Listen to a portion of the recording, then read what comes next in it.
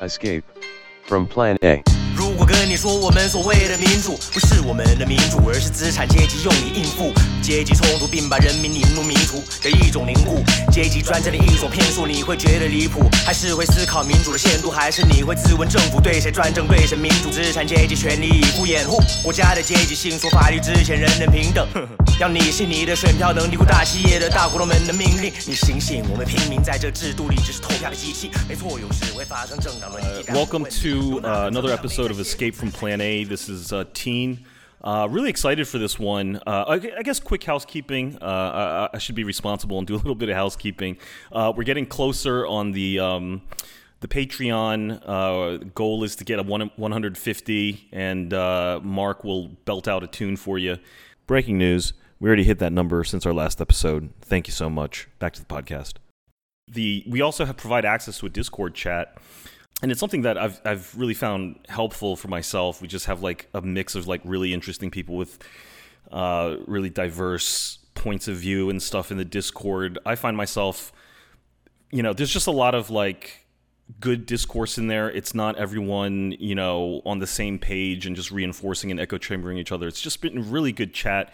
And a lot of the ideas for the podcast have really come out of that Discord. So encourage everyone to sign up. You'll get access to the Discord as well as bonus episodes every week. All right, so I'm really excited this week because I've done a few pods in the past, where I just like the one with Diaspora is Red and Carl Za and just other voices on Twitter, particularly Asian American voices that I find just really interesting, coming from a different perspective that for me kind of opens up my mind, and I always find that just makes for a great conversation. So today I got the communist rapper Xiang Yu. How's it going, man? Good. How are you? Thanks for having me on. I'm good, man. I was surprising to hear that you were back in the U.S. And so I was like, wow, that's perfect. So we can sync up on time and do this pod. So you're in the Eastern time zone as well? Yeah, I'm in New York City. So oh, I see. Do you want to just like plug, just kind of give a little background on your music? I have bought a copy of your most recent CD, but I've not been able to check the mail just yet because I just got back home, and so unfortunately I can't offer a lot of description into your new CD, but I'd like to actually hear more about what went into it and what you've done in the past. So my latest album, A Single Spark, or 星星之火 in Chinese, is a follow-up album from my previous work, which was actually a nominated album in Taiwan called Bombard the Headquarters, 炮打司令部. And I guess it's called A Single Spark because it's the first half of a Chinese idiom called A Single Spark Can Start a Prairie Fire, or 星星之火可以燎原. And it's also, incidentally, the name of an article written by Mao in, I believe, 1930, when pessimism was at an all-time high in the Communist Party of China because they had just suffered many setbacks, including 1927 when Chiang Kai-shek purged left-leaning progressives from the KMT. And the point of it was, okay, times are bad now, but times are also bad for the reactionaries, and what can we do to spread our ideas and basically win? So I mean, it sounds like then that you must see some parallels between not just that saying, but maybe that time and era and kind of what you kind of see happening in the world now. Oh, hell yeah. Especially if you're a communist in Taiwan. It's even worse because you'll start getting into some communist theory, or you just start talking about certain things and people just have a knee-jerk reaction because for many decades now, there's been just heavy McCarthyite anti-communist education and propaganda over there. And this is true for both major ruling parties, the KMT and the DPP, the Democratic Progressive Party, ironic name, but I saw the video. I think the title of the song. I forget the Chinese name, but it's the basic lyric is about determining who's a friend and who's an enemy. Rumors and Slanders? Yeah, Rumors and Slanders, yeah. I saw the music video that you put together for that. which I thought was just just to give a taste. And I'll play a clip for it. Yo, Red salute to Ransom Notes. This is for the people. Fuck the U.S. of America. 谁是朋友，谁是敌人？我们能否追究着问题而不自欺欺人？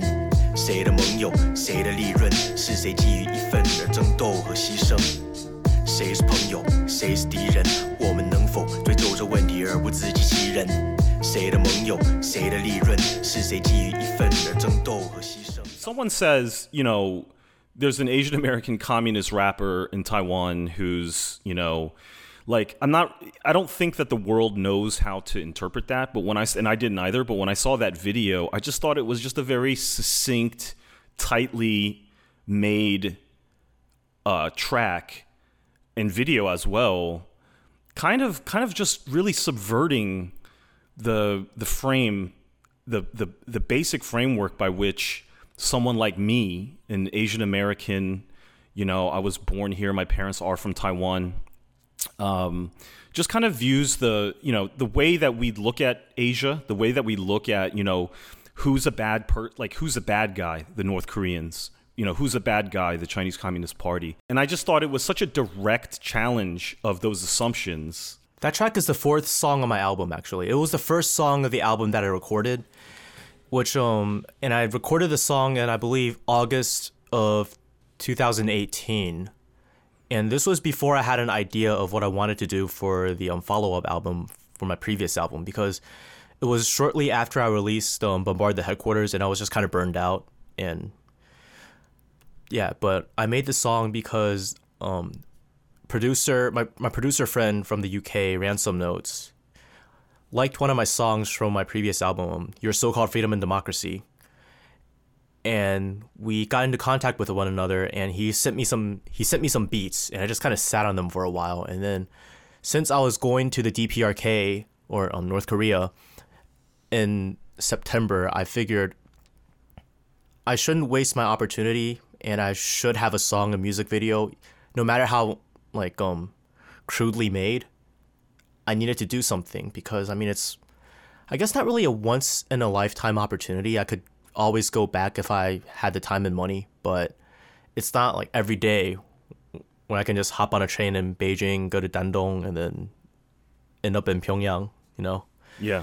It's kind of funny how you say it's so succinct, because I really honestly threw that song together last minute before, it was like, I think I recorded it the day before I left Taiwan to go to Beijing. Oh, really? Yeah, and I was in Beijing for like 2 or 3 days before I went to Pyongyang. Yeah, and I think the video was mostly shot in Pyongyang, right? Like there were some clips. There was at least one clip in Wonsan and one in Hamhung. I was gonna shoot more, but I succumbed to an upset stomach because one of the foreign guides, I think it was the one from New Zealand, didn't properly refrigerate our picnic food. Oh God.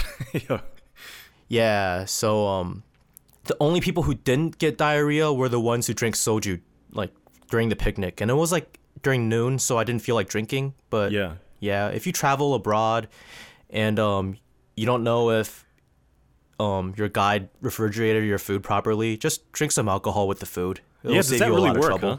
Yeah, okay. All right. I think it was succinct, man. I think it was... I think just because it is so... unusual in terms of what the kind of imagery and messaging we're getting in America. Especially something you'd expect from, not something you would expect from someone with my background. That's what I want to get into. Yeah, exactly. Because when I first became aware of you, I thought that, you were coming from a perspective that was really different than the perspective of a Chinese American. And I was really surprised to learn that you were actually born in the United States, right? Yeah. And, it's just, like, how do I frame this? Like, take, for example, I think you're, most, quote, woke Asian Americans, right? I think we learn a lot about, when we learn about, quote, our history, we learn about Asian American history. We learn about, the laborers from Toisan that came here to work on the railroads. We learn about Chinese immigration throughout the pre-war era. We learn about the Chinese Exclusion Act. We learn about all these moments in American history. But what's interesting is that there's a whole other branch of history that we are connected to as immigrants here in this country, which is sort of our roots in Asia. And kind of like, for example, like my parents, came, they were, my grandparents were like officials in the KMT. And there was a whole story about, I think, the immigration of elites from Taiwan to come over to the U.S. to sort of build up build up sort of friendship between the two countries, for geopolitical reasons. That whole history to me is something that I was not aware of until much later in life, when I started talking to my parents about it and just kind of becoming interested in that as more indicative of my history, as indicative of my history than, let's say, the sort of canon of Asian American history. And then when I found out that you were an ABC, I was shocked. I was like, wow, because you've gone so much deeper into that connection and thinking about what that means than me. And I, as an Asian American, often think that I've gone further into that than most others. How did that begin for you? And am I even accurately describing kind of how you feel about it? I think you are, because especially when you talk about understanding the stories of your grandparents and them coming to America. And they probably, if they're like officials in the KMT, they probably have stories about leaving the mainland to Taiwan, right? Yeah, of course. I think a lot of it was just curiosity and wanting to understand more about myself when I became I guess preteen, early teen, like 13, 14, 15, and just doing a lot of reading on my own. Because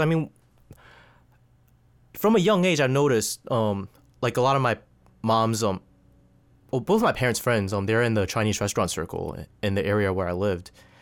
And what was interesting to me was, even though most of them were from, they weren't all from Taiwan. There were some, like, the Vietnamese Hua people and like some Hong Kong people, etc., etc. But among the ones from Taiwan, there was a significant portion that didn't speak Hokkien or Minanyu, or I guess erroneously referred to as Taiwanese, the dialect. So I started asking questions about, like, why, how come if they're from Taiwan they don't speak that?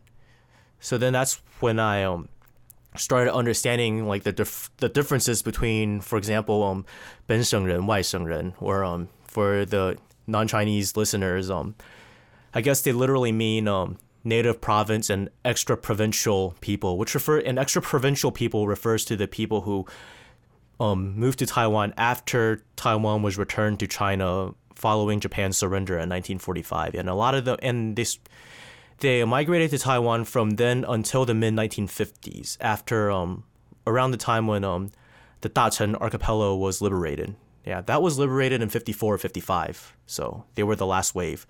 And even among, like, the different ways of, like, 外省人, you can see stark class differences. And, you had the soldiers who were tricked into serving the Republican Army. Well, they didn't really have a choice. A lot of them were just, like, kind of kidnapped because, the National Army, Chiang Kai-shek's army, just wasn't that popular among the people. And then you also had, like, the officials and those who were close with them, like the higher ups. And yeah, it was just...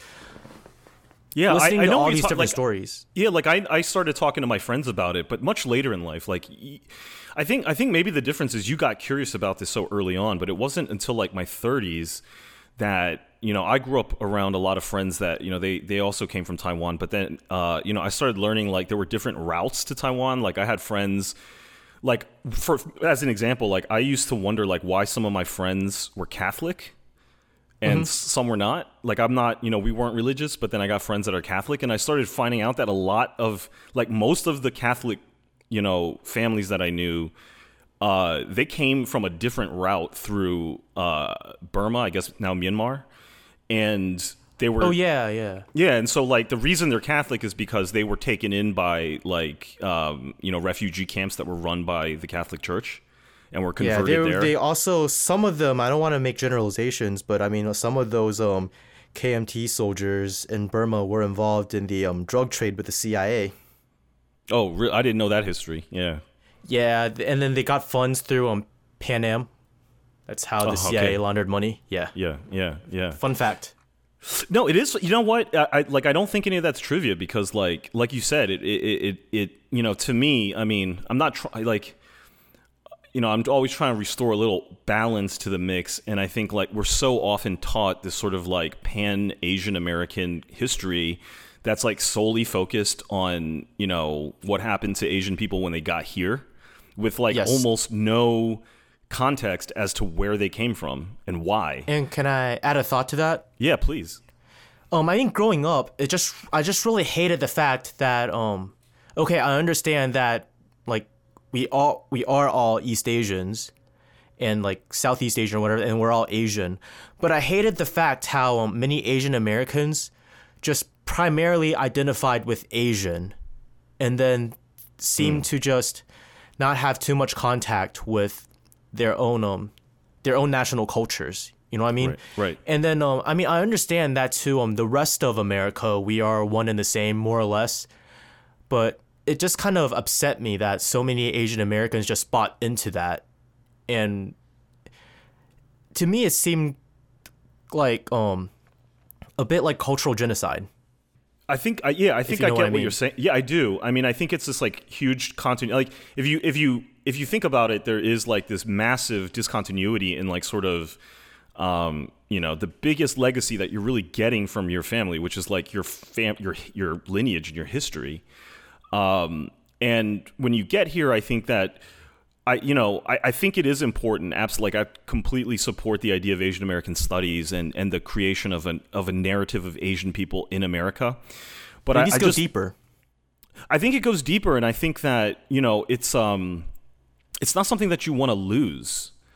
I think there's a lot of people in America who kind of crave having that knowledge or having that connection. And to see it being lost within one generation, just out of sheer neglect, is sad in a way to me. Which is why, the episode with Diaspora is Red, they talked about boba liberals, and I had many of the same criticisms, but a lot of times I find myself not able to just dislike them on an individual level because I realize what's happening and that there is that desire to regain what's been lost. But unfortunately, the route that many people end up taking, whether by choice or not or circumstance, is attaching themselves to a very commodified version of the so-called Asian American culture, which nowadays is pretty much just drinking copious amounts of boba. And making sure that we appear in movies and stuff like that. Then the good thing is that many people nowadays seem to be addressing the problems that I raised. I mean, recently there aren't people upset that Constance Wu, a Chinese American, is playing a Cambodian refugee. Yeah. I think I want to go. I mean, for me, I think it actually is. It's interesting because there is a part of the Asian American woke complex that will say, hey, Asia represents more than half the world's population, and how can you stuff us all into like sort of this one box, right? And I totally appreciate and get that, and I think that there is an artificial view of all Asians being the same, and I think we've spent a lot of time fighting against that idea that no, there's a complex diversity to Asians. We're not all the same. But on the other hand, I mean, it's kind of like the contradiction between like nationalism, like progressive nationalism, not like reactionary nationalism, like progressive nationalism with internationalism. Right. But I mean, I guess the point I'm trying to make is like I grew up with a lot of other kids from Taiwan, kids from China, kids from Korea, kids from Vietnam. And the thing is, I think that's why you were curious at a later age, because when you have like other Asian Americans around you, I mean, it's kind of natural to just identify with one another and be like, hey, well, we're something new or whatever. I'm grossly simplifying it right now, but I grew up in a predominantly white area. So I see. there was none of that. So the only way I could really connect with my culture was to talk more to my parents and talk to my relatives when I go back to Taiwan. And I see. etc. Yeah. Yeah. I mean, for me, I think I guess the way I viewed it was just because I had the benefit, I think, of a family that just kind of volunteered a lot of that history to me. Like they just wanted to make sure I knew some of the basics about, the environment in China from which, in which they were born, why they left and all these things. And what I noticed though, is that when you get deeper into the history, that you realize that your connection to other Asian Americans, there is a history there that didn't take place here in the United States, right? So, like for example, like one thing I didn't know until relatively recently was that like the Korean War is largely, may have been largely responsible for why like Taiwan was never invaded.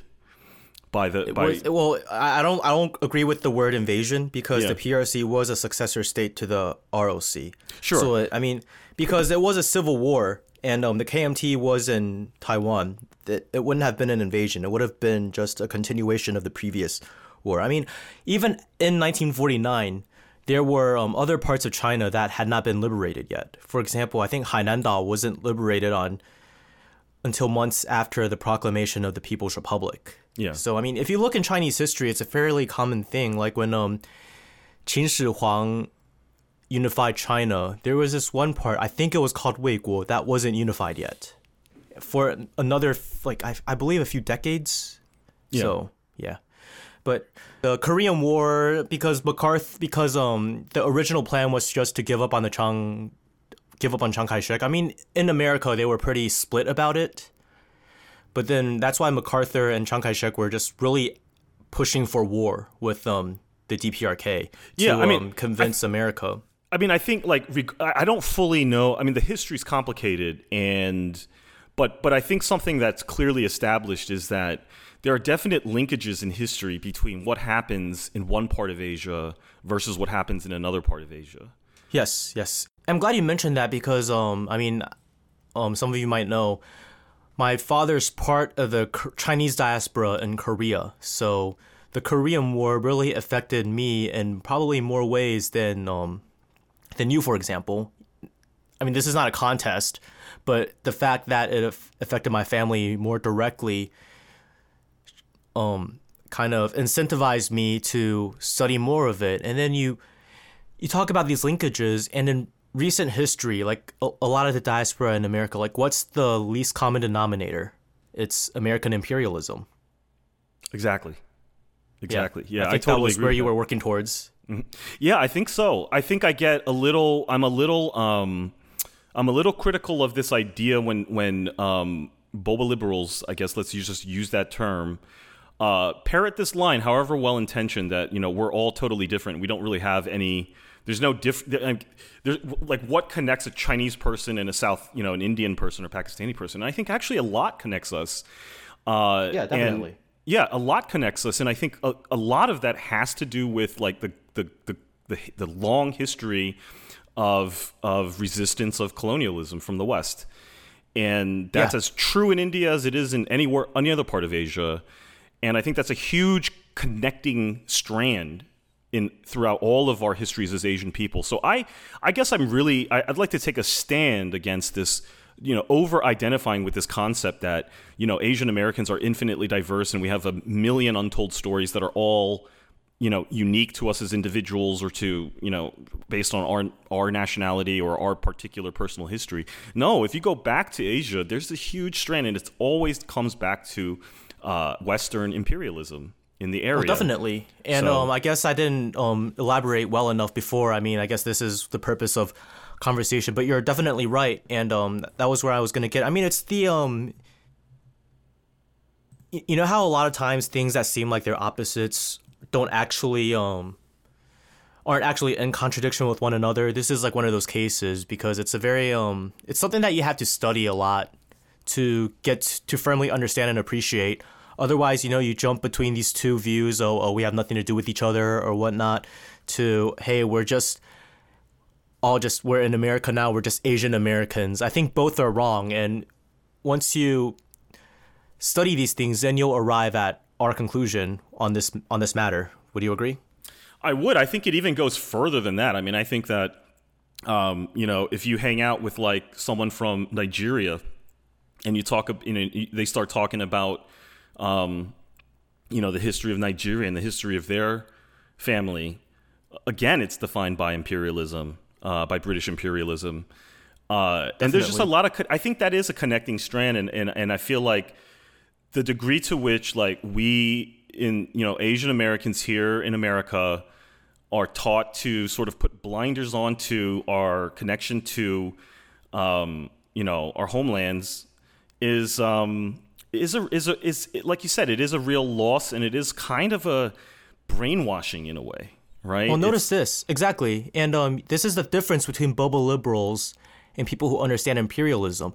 Bubble liberals think that Asians are connected because the white man says we're all Asian and that we're all seen as the same in America. Whereas somebody who understands imperialism would say that we're interconnected because we have common struggles and, we have a common history and certain things and. Yeah, and I think there's a lot of pressure now, I think, especially in the contemporary era and I think this is a real double standard that Asian, like, especially like Chinese Americans right now should really question, is like this intense pressure, social and political pressure, to like disavow any sense of connection or even fondness for China. And I see it to a degree, I think, at least I think it's actually gotten better now under Trump, weirdly. But there used to be this heavy pressure for, Korean Americans to really participate in, sort of like propagandic slander of North Korea as basically like this caricature of, a hermit kingdom. Which I think is just, you'll see like a lot of, Korean celebrities like, they like Randall Park or Margaret Cho or fuck Randall Park. Yeah, like they have to like cosplay Kim Jong-un to help and provide the punchline to a white joke. Even if you don't like Kim Jong-un, the fact remains that his portrayal is based on, it only works because we have a lot of these racial caricatures of East Asians. Yeah, and it just makes the joke that much funnier to a white audience when they get an actual, Asian face to participate in it. It's like nowadays, back then when they did blackface, they had white people, painting themselves black. Nowadays they just, find a banana to do like the same for Asians. You don't even need to and the thing of, I'm not saying blackface was terrible, but in comparison to this, at least that the intention is just straight up racism and portraying black people in a bad light. Yeah. Whereas now, like, you can say, well, I mean, no, it's not racist. We're just standing up for freedom and democracy against Kim Jong-un's totalitarianism. But then, also that we're dig deeper, they know nothing about Korea or the DPRK. Yeah, and also that we're centering an Asian American actor, and somehow I hopefully we're past that point, but like somehow watching an Asian American actor doing a racist caricature of some globally famous Asian person that we're not supposed to like. We're not supposed to respect, that's like a win for Asian American media representation. Like these really twisted, complicated things that somehow we've bought into, and I find it infuriating in a way. It's infuriating. That movie is infuriating on many things. I mean, look at the way Asian women are portrayed. The only time they show up is like when they're overly sexualized. They don't exist as people of intrinsic value other than the male gaze. Oh, of course. I mean, that's just par for the course, right? I mean, it's just a necessary ingredient to the the whatever that racist U.S. imperialist concoction of Yeah. I mean, the thing is, I like, it's not even like part of my political beliefs that these things are bad. They're actually like harmful for me at a personal level, just because I found that it is a sort of like, maybe I'm just repeating points that I've already said, but that kind of thing is something that is like, and like it's like basically like a white cultural directive for you to disavow like your own ability to interpret your own history. And definitely. It's just it's really, to me, the worst form of like propaganda and mind control. I don't really think there's any other way to put it, to be honest. Like it's literally telling you that like this is how you're going to interpret your own history. Yeah. And I mean, it dehumanizes not just the leadership of the DPRK, but the actual people, the civilians. They're all seen as a bunch of brainwashed drones, when really it's the people who buy into this propaganda that are the brainwashed drones. Yeah. And it dehumanizes South Koreans too, because I mean, Korea is a single nation. It's split into 2 states right now, but it's still a single nation. Right. And and just when like there's still so many aspects of like what we hold up as liberal virtue. This is like the thing. It's a very painful process to relearn things that you've been told all your life, and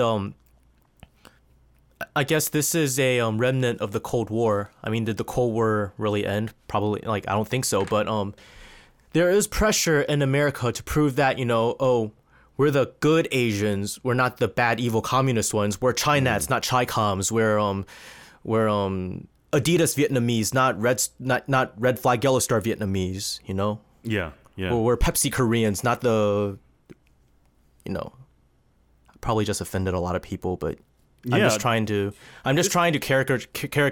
caricaturize the whole, the social pressures to distance yourself from distance yourself from an ideology that you're supposed to just hold in contempt, while also at the same time distancing yourself from your own people. There's a perfect illustration of this, and it was one of the events that really opened my eyes to just how pernicious, a phenomenon this is. There's a I think he's the editor of the New Yorker online now, and he used to be an editor at the New York Times. This journalist by the name of Michael Luo, and he has a very similar family background as me. His parents, I believe, came from Taiwan. Likely they were, officials in the KMT of some sort, and fairly elite background. I think a lot of like what we consider as like the elite or the privileged Asian Americans. There's a core of them that came over really from Taiwan during that period when the pre-Nixon, where Republic of China was still sort of officially recognized by the U.S. as the quote real China, and he came. I think he was either born here or came here really young. Doesn't know. You could tell he doesn't really know much about his history. And he was walking down the street one day in Manhattan, in a sort of Upper East Side, nice area, and some white woman told him to go back to China. And this is sort of like the time when Trump was elected and there was a lot of sort of xenophobia in the air. And he decided to go to, flex his power as an editor of the New York Times to write a letter to this woman who, offended him so badly. And I've seen this. And the point was just him crying about not being seen as a real American. Right, and basically rewriting his history, accentuating things like, that, my parents fled the communists. His child asked him, hey, which I don't really believe this story, but he said his child asked him later that night, couldn't sleep, will we have to go back to China?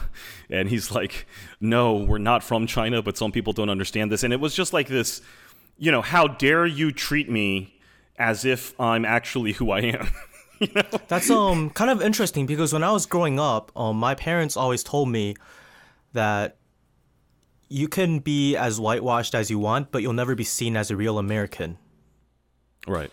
And I mean, some people might think that that's harsh or might think that that's bad, but I think it's just true. I mean, America is a settler colony, and I mean, think about this: Black people have been in this country for like 400 years. Yeah. And let's be perfectly honest: are they seen as like real Americans? Like a different tier, like a different. I mean, exactly. Yeah, like almost like a separate That's what I'm saying. nation, Different tiers. Yeah. Yeah. I mean, it's this kind of thing. So I mean, what makes us think that we're going to be seen as real Americans when we've been here only for a fraction of the time? And another question to ask is, do we even want to be seen as real Americans, considering what the United States as a settler colony represents? I think in Trump's... And oh yeah, go ahead. And then because of this pressure to be seen as real Americans by some Asian Americans, they'll choose to accept these things. They'll pander to, for lack of a better term, like they'll pander to the white ruling class or the dominant ideology, and throw not only themselves under the bus to kind of go ahead to kind of to get some personal gain, but also in the process throw other minorities, oppressed nations, etc. under the bus. But at the end of the day, at what cost? Do you have your dignity? No. Are you seen as truly one of them? No. Yeah, I think I got two thoughts to that. One is how knowing history sheds light on this a little bit. And, one of the things that I think a lot there's just no avoiding the topic for if you're an Asian guy in America is the prevalence of like white male and Asian female couples. And I don't want to theorize too much about this. I know it's a sensitive and complicated topic, but the more I was like kind of like just looking at history and the relationship between the Republic of China or Taiwan, but officially, at that time officially recognized, and America, Chiang Kai-shek's wife, Sung Mei-ling, Madam Chiang Kai-shek, who's really famous in America. I remember only thing Chinese about me is my face, one of her quotes. What's that? Is that? Right. I'm not surprised. And she, if you look her name up, there's been a lot written about her in recent times, uncovering the history, which I find rather disturbing because I think there is this like salacious interest in her. I mean, I think she was a really like sort of, upper class, attractive, educated at Wellesley, woman who kind of gave Americans this idea of Chinese as being tameable and, Yeah, exactly. She's the American ideal of what a Chinese should be, American values, anti-communist, Yeah. wants to mold China into what America is instead of respecting the Chinese people and considering what the people want for themselves. Yeah, and I was if you look her, and I'll put a link in the show notes to this article that I found in the Guardian that was pretty recent, and there's a new book out about her, and it's just like basically all these like just salacious gossip about how she was here to basically like there was a guy who was like running for president. He's not in the history books anymore, but at the time he was somebody, and how she had sort of like, and this is totally, uncorroborated, but the rumors were that she was seducing him. They were having an affair, and it was the talk of, it was celebrity gossip, it was like elite gossip. And, there was just this sort of prurient interest in her that, I was just like, wow, that's really kind of fucked up, but also fascinating in a way. And, yeah. But I realized there was a diplomatic reason for this, like with her, with Madame Chiang Kai-shek, and all the geopolitical games that were being played at that time. that's just history, right? Like that's part of this sort of like, playing of alliances. There was a real purpose to that stuff.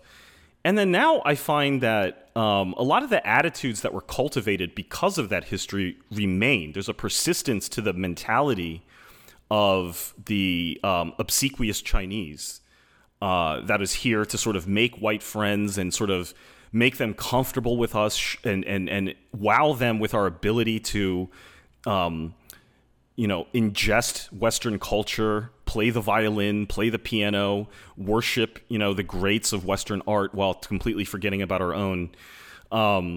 That persists to this day, but there's no longer any mission. Like, there's no diplomatic purpose to it. It's almost like we still are following the mission, but we don't have. There's no purpose to it anymore. You know what I mean? I think there still is a purpose. I mean, the People's Republic of China still exists. Mm-hmm. Yeah. And the biggest crime you can commit in this world is to stand up against U.S. hegemony. Yes. And whether you consider China to be truly socialist or revisionist, you cannot deny the fact that China is a formidable opponent to U.S. hegemony. I mean, the U.S. has enjoyed this status since the fall of the Soviet Union. But of course, if China were to fall, these sorts of attitudes would still exist, but they would just serve they would just start serving another purpose. Mm-hmm. But a different purpose on the surface, but it's still, U.S. hegemony, U.S. imperialism, neoliberalism. Though, I mean, in this day and age, when I see, because I think most immigrants from most Chinese immigrants are actually from the mainland now, and I think that they carry with them a very different set of attitudes than the ones who came from Taiwan, in my view. Of course. And even the ones who came from Taiwan, if you look at like the different class backgrounds, they all carry different types of views. I mean, I grew up with a lot of both of my parents' friends in the Chinese restaurant community, and a lot of them came from working class backgrounds. But my mom also had some friends who were, scientists or whatever. Mm-hmm. And even then, you could see just various cultural differences, class differences, and differences in mentality. So of course, you talk about the mainland, which is kind of interesting in and of itself, because a lot of the, you have the people from like Fuzhou who come here and work at restaurants, buffets, and whatnot. Mm-hmm. You have the scientists who came beginning from the 80s, and you also have the people who came here to study in the past or like now as international students, and even all of them, they have very stark differences in just many of their views, their mannerisms, their ideologies, their culture, their backgrounds. So, yeah, but I guess what the second part of it, though, I think, in addressing the point you raised about why do Asian Americans seek to sort of, seek to assimilate into whiteness and sort of bleach themselves out. I think for the next generation, right? Like the first generation in a way has the advantage of knowing why they came and from where they came from. Like they at least have the advantage of like having that sense of purpose. But I think like there's this discontinuity for the second generation, for people like you and me, where what's the, I don't think we just carry on.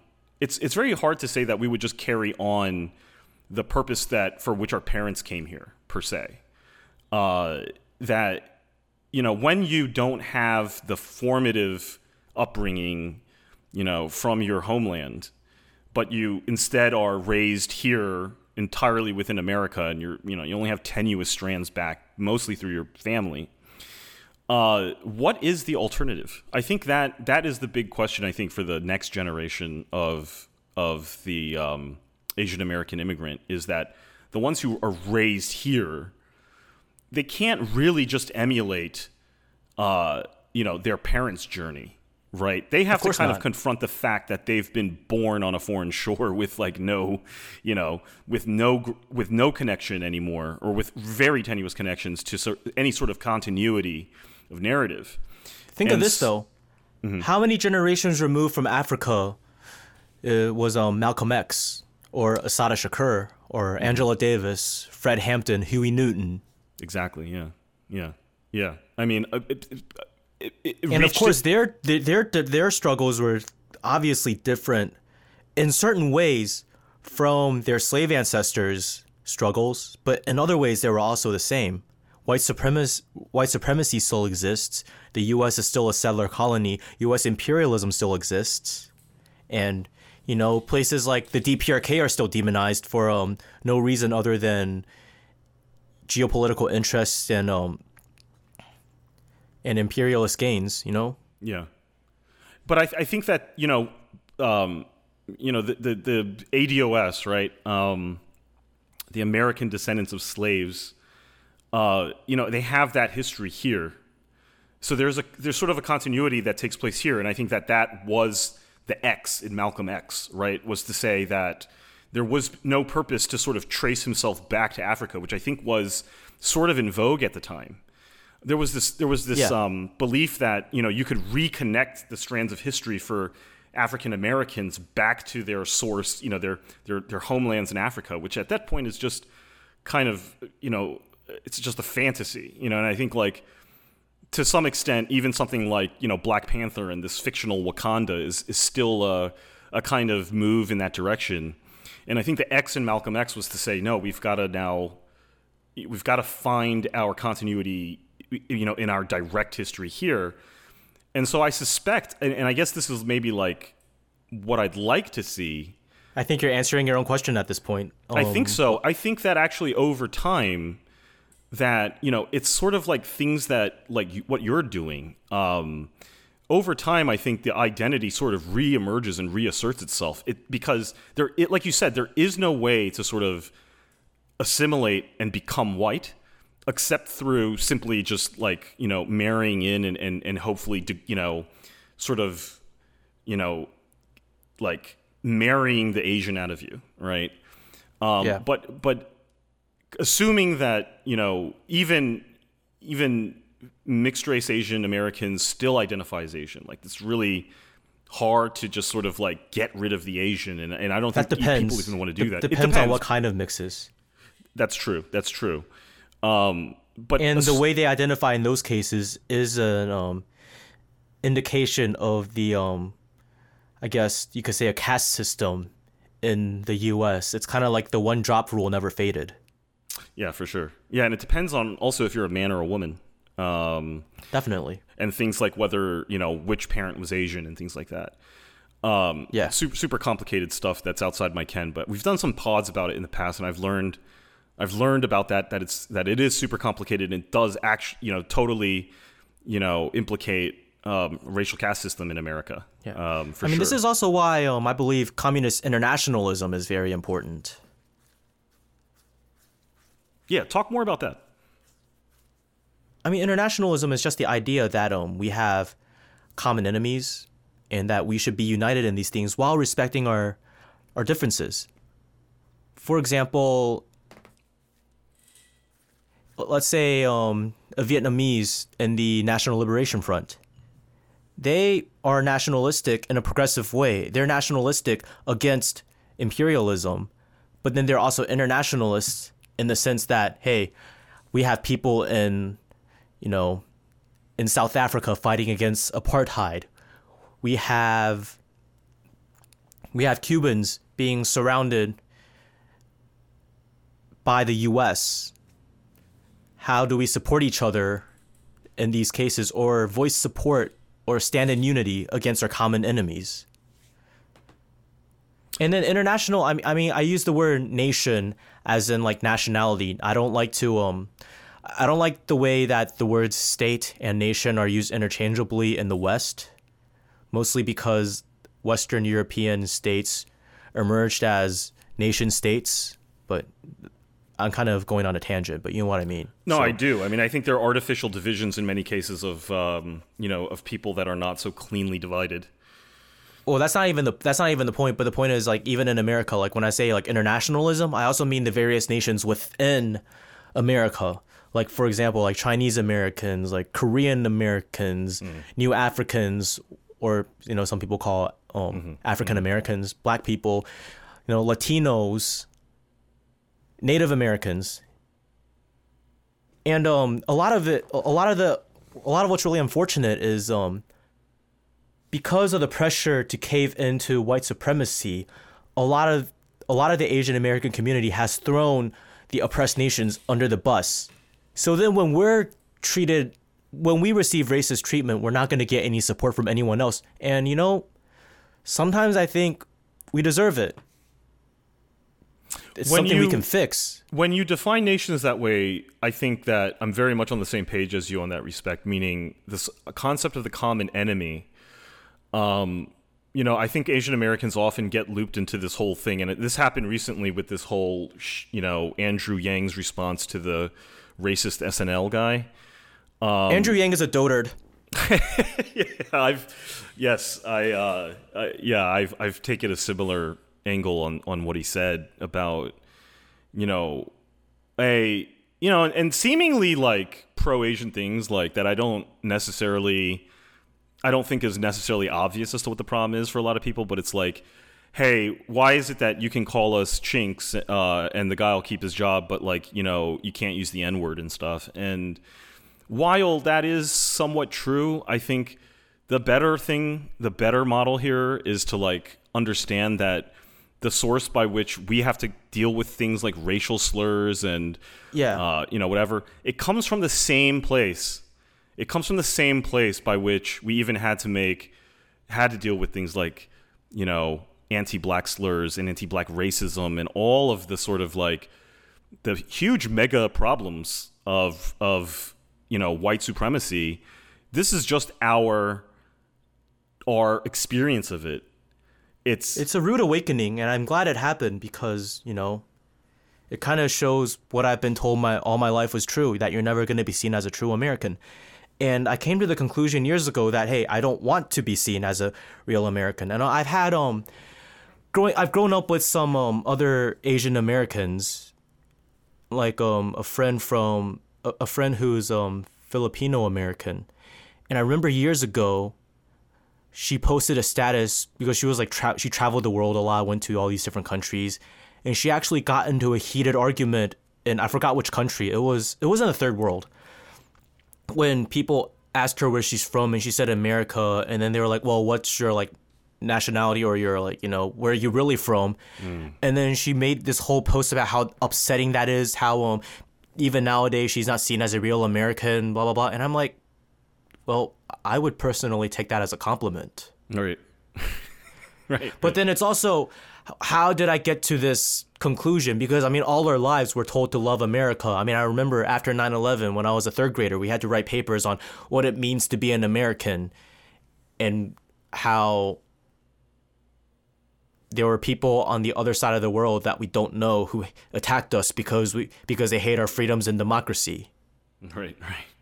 Yeah, so then it's like, how do you can't just convince these people to hate America and be like, well, you're not really American, blah, blah, blah, because if they see America as a good thing, then of course you're going to be upset when people don't see them as American. The question now is, how do we raise awareness and educate people on this country's imperialism and all other heinous activities abroad that in part led to the creation of the various diasporas and resulted in us being born here away from our, ancestral homes, and why, despite the fact we're still treated as outsiders, The question I have for you, which I don't have, it's something that I'm trying to gain perspective on is, and I think the fact that you've spent time, in outside of U.S. in places in Taiwan and also in Korea. Do you think that there's any meaningful role for Asian Americans to play in terms of, in terms of resisting imperialism at a global level? Is there something about the placement of Asian Americans within America, and often in, sometimes in positions maybe not of authority, but of insider status, of insider knowledge? Is there any meaningful potential in Asian Americans to contribute to that? Do you know, by nature of our actual position here? Definitely. I mean, it wasn't really our choice, but we're familiar with American culture. We have American friends. We know American people. And I think it is important for us to study our history, both within and without the U.S., understand and put it in context with, world history and international politics and all that stuff.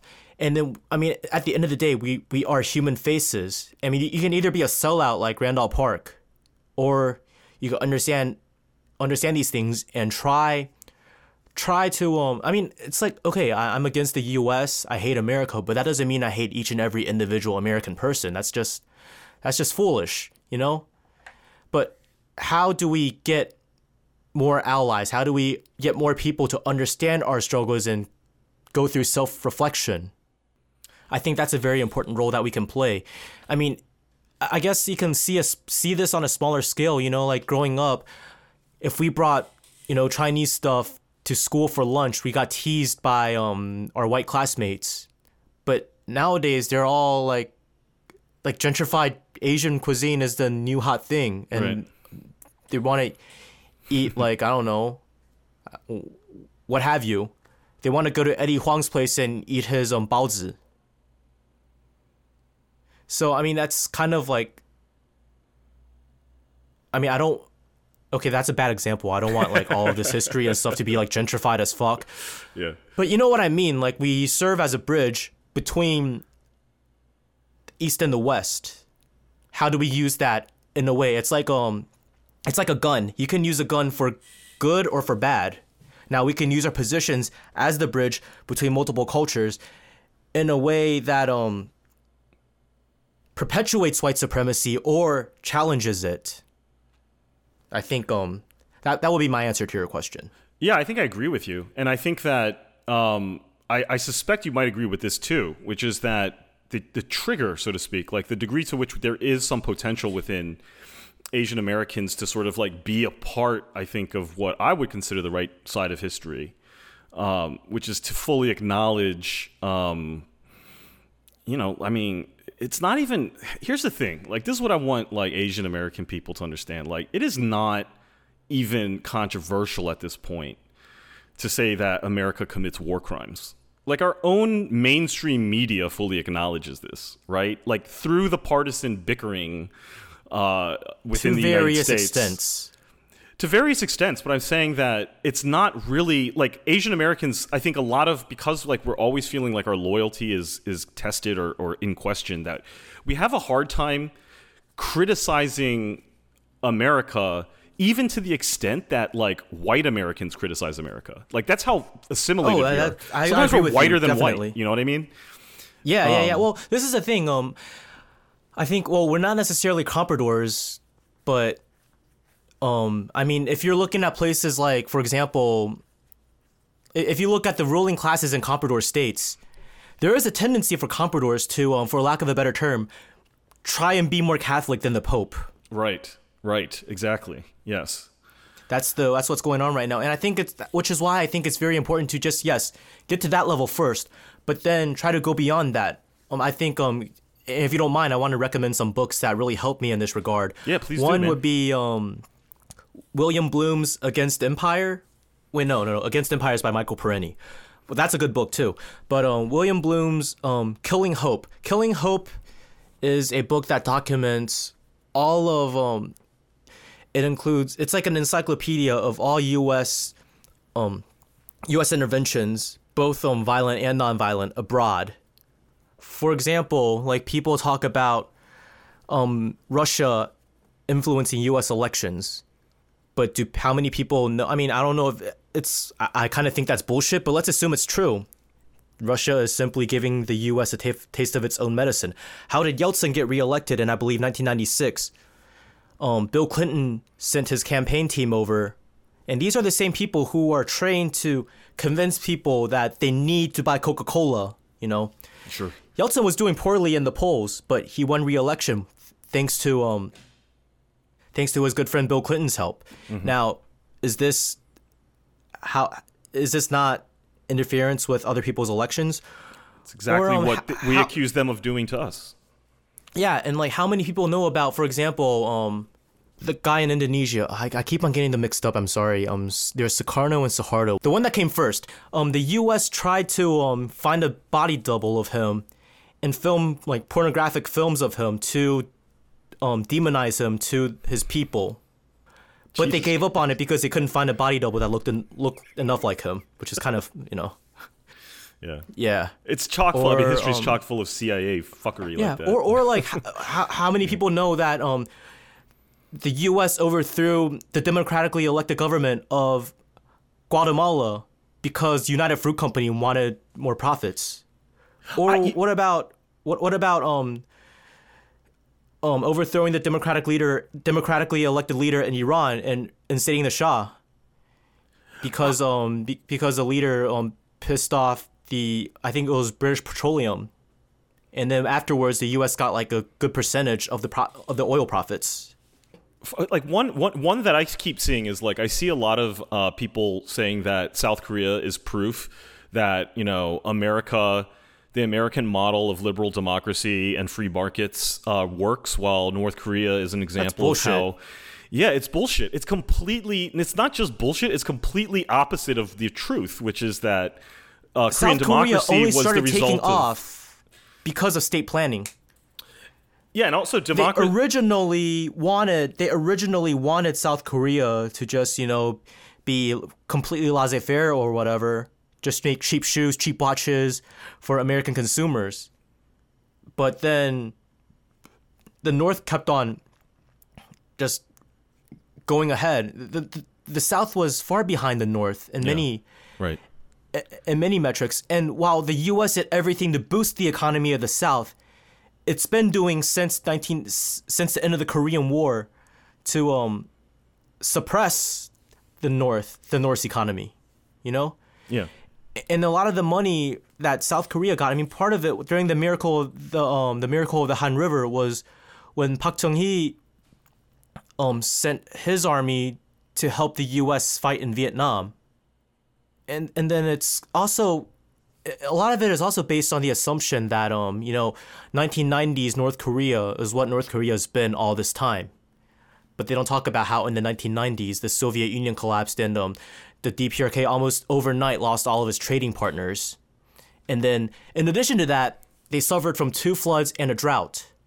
And then they were cut off from fuel because the Soviet Union collapsed. And part of the deal with shock therapy was the ex-Soviet Union, like Russia, was not to provide the DPRK with fuel anymore. So you don't have fuel, your industry can't run, your tractors are worthless. And then you had CIA operatives working on the border regions in China, because a lot of North Koreans would cross into China during the day to try to earn money because things were that bad at home. They would tell them, hey, if you cut off a cow's tail, we'll give you a bag of rice. What's the purpose of doing that? Like, is a cow's tail worth anything? No. What happens is when you cut off a cow's tail, it loses balance, right? They use those comparisons, but they don't tell us like the degree of sabotage that the U.S. has carried out against North Korea. Nor do they mention like the genocidal nature of the war. And we are to believe that the fact that the lie that the Korean War was started by Kim Il-sung is the undeniable truth. Yeah, and I think we still have this image of the Korean War as sort of what's shown in a show like MASH, and it's these earnest American soldiers going over to Korea and fighting the good fight, when largely it was just a complete and total aerial devastation of every living thing, basically. Yeah, my grandfather was in Seoul when it happened.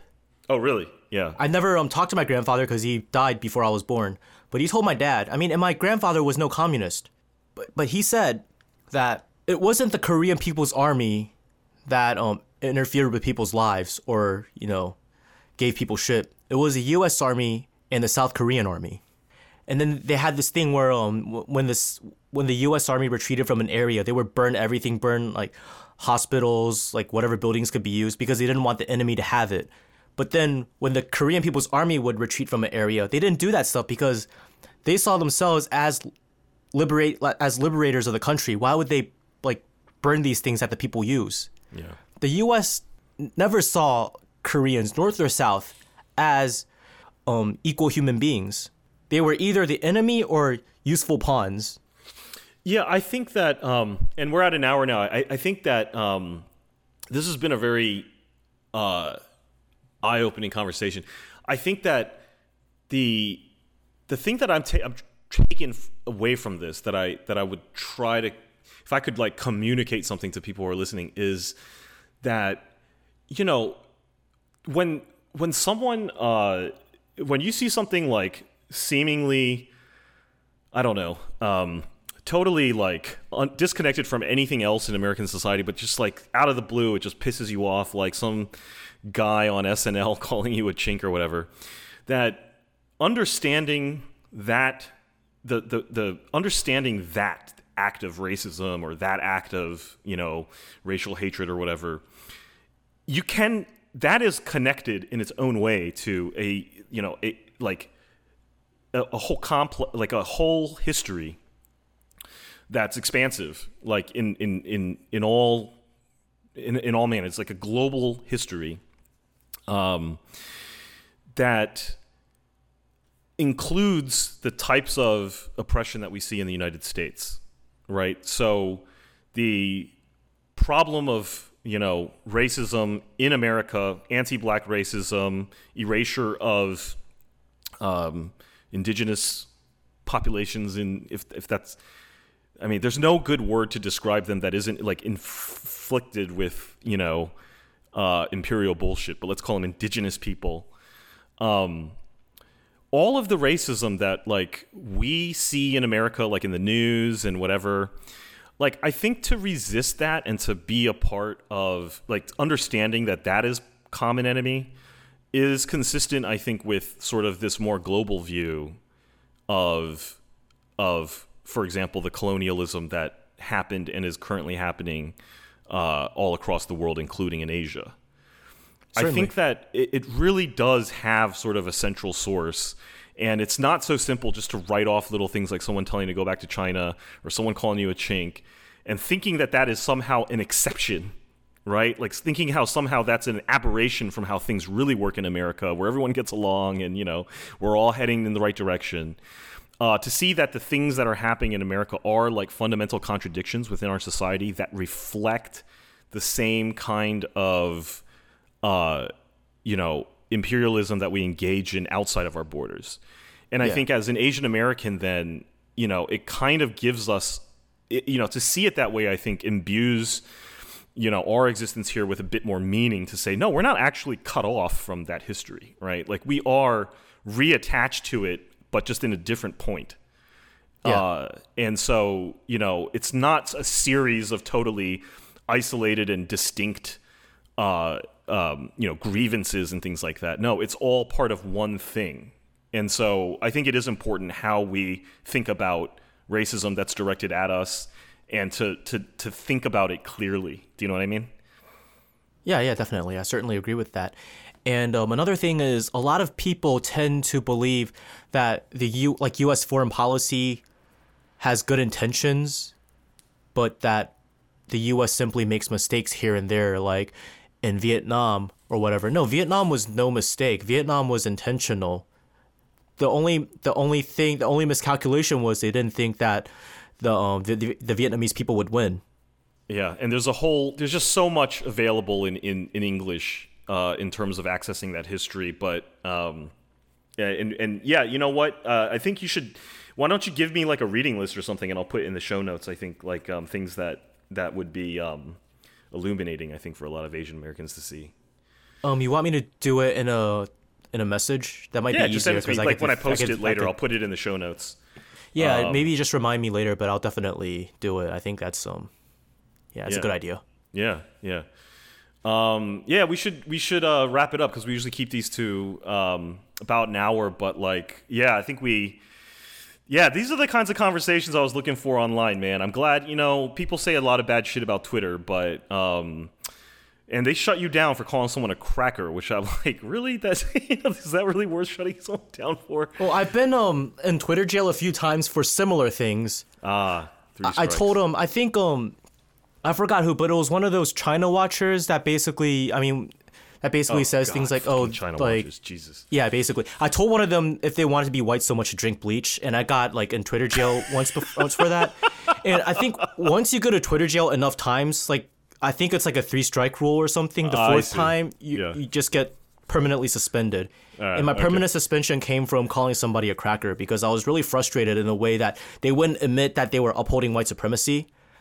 Right. And yeah, things just got kind of out of hand. And they were just repeating all the same lies that you hear on TV on like the DPRK and like Venezuela and Cuba. Yeah.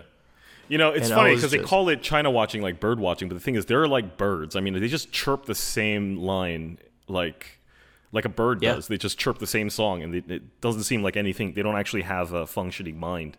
It's exactly. The China watching community is horrific. It's just so horrific. On a related note, I want to tell the listeners something. Like a lot of the things that we hear about, for example, countries that are targeted by U.S. imperialism, whether it be like Iran or like Cuba, you need to really think about where the information comes from, because they're smart enough to use, for example, defectors or people from those countries to say certain things, but look at who's funding them. For example, Park Yeon-mi, one of the leading star defectors from North Korea, she's totally funded by the Atlas Network, and the Atlas Network also spends money on things like climate change denial, and they're funded by the National Endowment of Democracy, which the founder of the NED publicly stated that the intention of the NED is to do overtly what the CIA used to do covertly, because there was too many scandals in the past. And they're funded by the State Department. But Atlas Network, in addition from NED funding, also gets funding from like the Koch brothers, ExxonMobil, and I believe MasterCard, and just people with their agendas. So you have to realize, why do they want regime change? And I think one of the questions that you wanted to ask me today was, is it possible for us to develop a view, like an anti-imperialist view, without supporting the PRC or the DPRK, right? Is that something you want to touch on briefly? Yeah. And I have an answer for that. Mm-hmm. Nobody's asking you to agree 100% with what's going on within the borders of, let's say China or the DPRK. But for one thing is, no matter what your views are, you really need to seek the truth from facts. Really fact check and see what's true and what's not true, because there's a lot of lies out there. And then once you know more or less what's true, then you might be able to have your criticisms. But the bottom line is here: you cannot support U.S. regime change. Look at regime change in like Afghanistan or Iraq or Libya. I mean, there's like fucking slave trade now in Libya after they got rid of Gaddafi. Mm-hmm. Do you really think the U.S. gives a fuck about so-called human rights in these countries? No, they want profit. They want their own interests. So the only relevant view for us in America is to stand resolutely against this country's imperialism and let people in China and Korea and whatever figure out the real and figure out how to deal with those problems at hand, whether they are real or perceived. You know? For sure. It's a tall order. It is a tall order. But you just got to keep chipping away at it, and I think that there is a tradition in the U.S. of people doing that, and we should be a part of that. I don't think that there are really like some guy I follow on Twitter, this guy Tim Sharrock, I think has been really providing more realistic and balanced views that are consistent with how people, I think, in Korea actually see things, versus just parroting an American line. Or some CIA-funded defector. Yeah, exactly. So, man, in terms of like, are you, if people want to check you out and, if, look at, hear your albums, things like that, where can they go? My Twitter and Instagram used to have the same handle, but thanks to the suspension, they're different now. Okay, so and I'll put that in the notes for everyone. But yeah.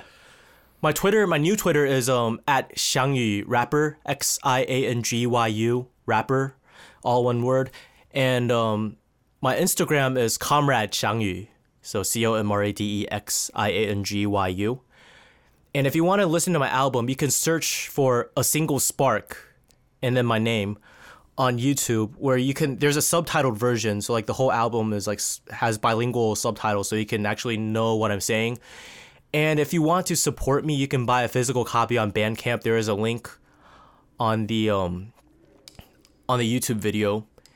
And my Facebook page is in Chinese, so I mean, I guess unless you read Chinese, there's no point in following that. But then if you can find the other things, you can certainly find that. Cool. All right, man. It's good talking to you. Yeah, nice talking to you too. Thanks for having me on. That's Escape from Plan A for this week. Thanks again for everyone who helped us hit our goal on Patreon. But above all, thank you so much just for listening. We'll be back next week with a new episode. Bye, y'all. 美国梦是只要努力就能富裕，像好莱坞的明星一样生活毫无顾虑。美国梦是被迫离家背井的时候，跟随帝国夺取的资源，却说是在寻找自由。美国梦之所以是梦，是因为一般人只有几岁时才有机会体会这华而不实的童话，不然得不理会现实，而以为自己必会起飞。假如起飞，就以为自己不可能被击坠。想起我7岁开始领会和谐家庭多么易碎，问题一堆，债务积累，生意不好，夫妻敌对，为了撑起幸福家庭，人们面父母过着疲惫的日子，希望儿子的社会经济地位能在逝世之前发生好转，因为这样才能。